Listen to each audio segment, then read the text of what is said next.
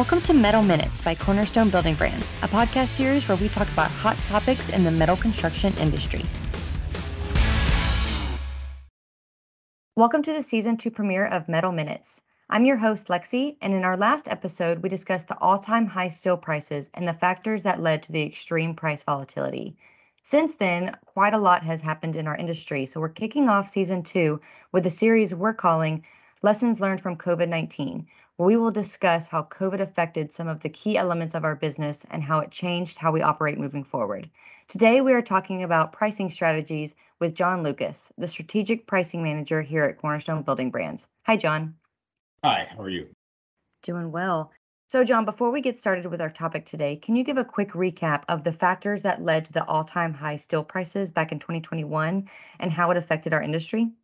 Sure, yeah. The biggest effect that COVID-19 had was it basically put us into a period of hyper cost inflation. It created kind of a perfect storm between supply and demand. The four largest consumers of steel are the construction industry, automotive, appliances, and oil and gas, and all four of them increased pretty drastically during COVID. Construction increased because as people started remodeling their homes and offices started getting reconfigured.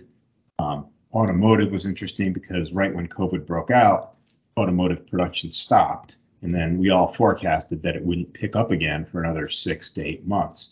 But it actually rebounded very quickly in about a month or two.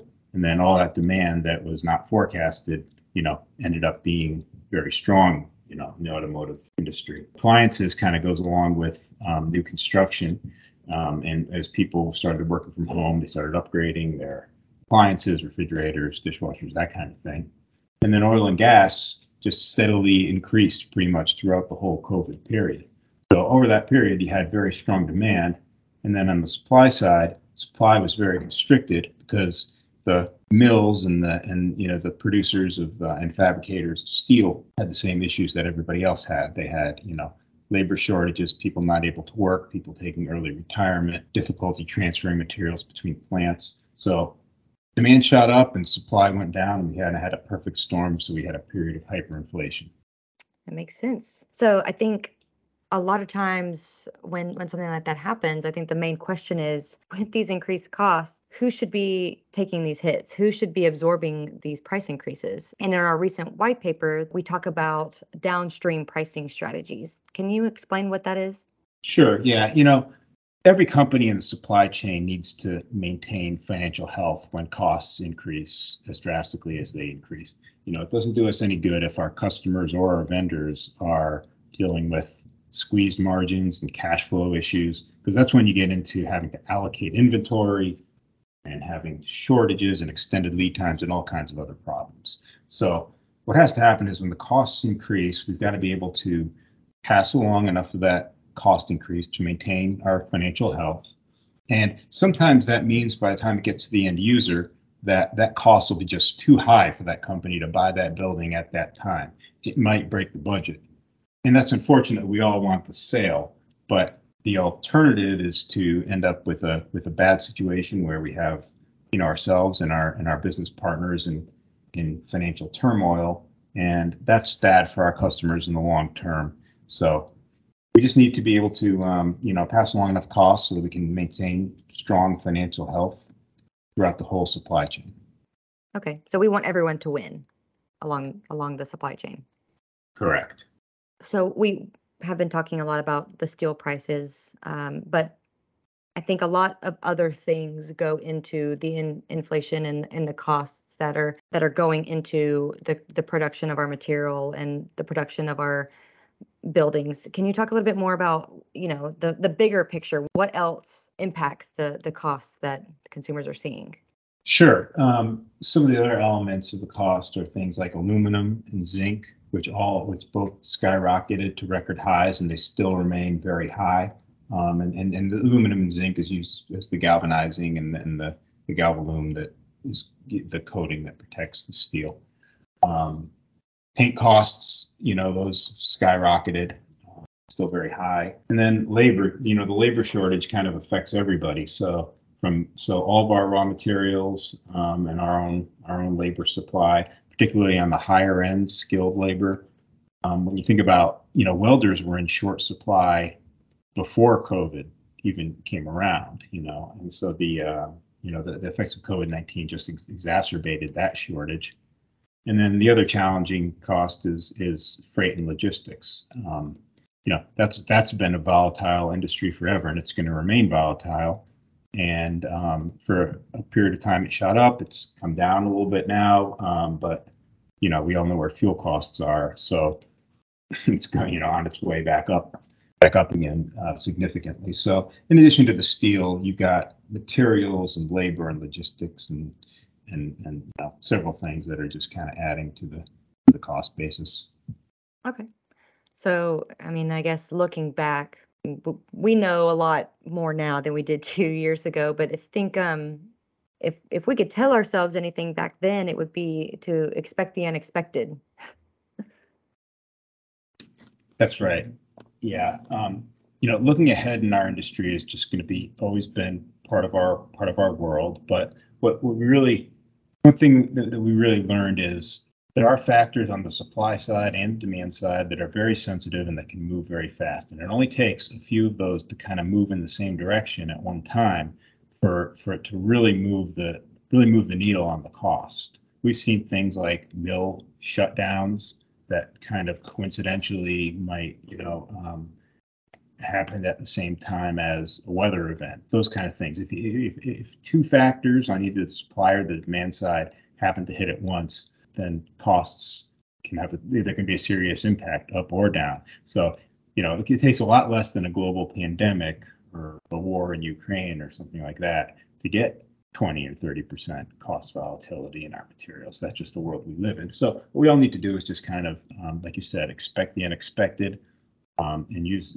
database forecasting as best we can, and try to forecast where costs are going to go as best we can, and manage that the volatility.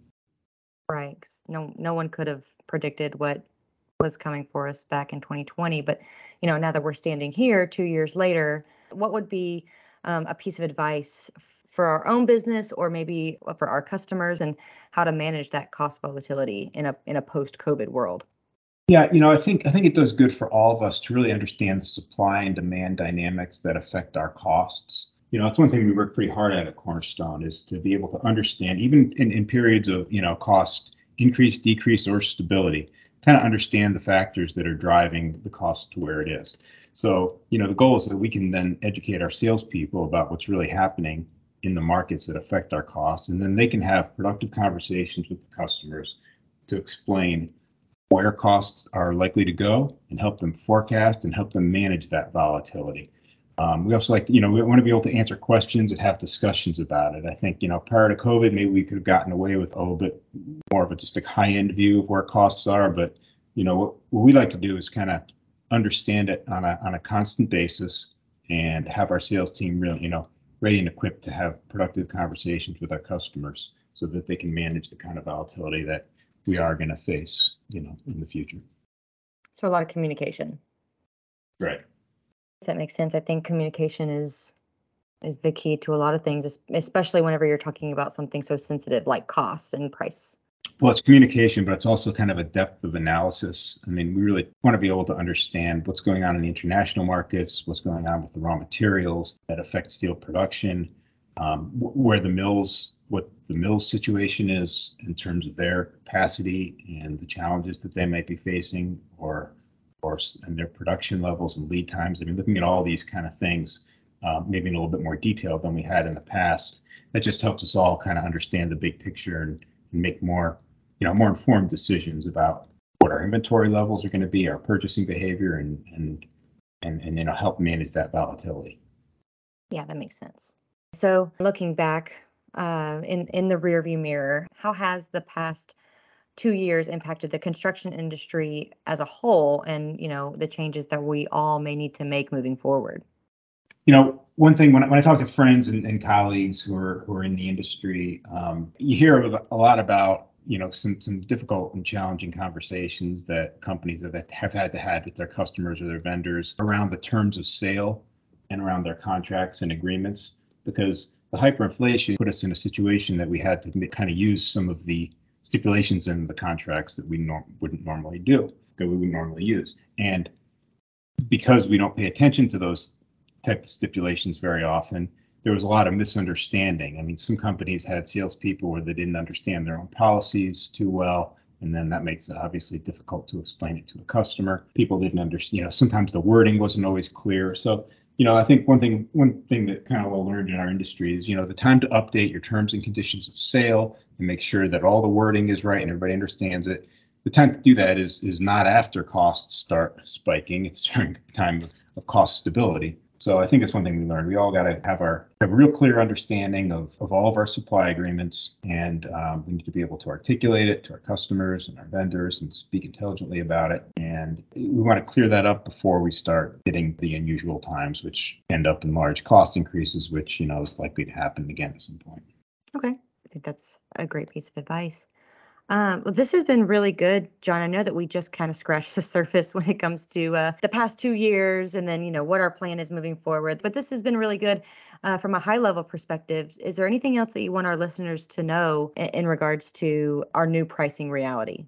Well, I'd just say that I was very impressed by the resilience that the industry's shown during this period of hyperinflation. Hyperinflation has taken companies under, it's taken industries under, or actually entire economies, have collapsed because of inflation. But, in our case, this industry performed relatively well. I mean, a lot of companies maintained their financial health, did things that they never had to do before. People had to find creative solutions. And I think, in general, we all made, some very data-based, logical decisions and really managed through a very, very challenging time. So I feel like, it's a resilient industry, and if we could handle this, we could handle a lot. So it's an impressive reflection of the people that we have in our industry and that we work with. So I'm just happy to be a part of it. Yeah, 100%. Well, John, thank you so much for joining me today and for sharing your wealth of knowledge on pricing strategies and what we've learned from the impacts of COVID-19. Excellent. Thank you. Stay tuned for part 2 in our Lessons Learned from COVID-19 series, where we will discuss HR and safety regulations. Hey, fellow metalheads, thanks for listening to our episode. For more information, visit the blog section on our website or visit our podcast page for similar topics. Want to become a Metal Insider? Sign up for our newsletter for exclusive industry news and updates.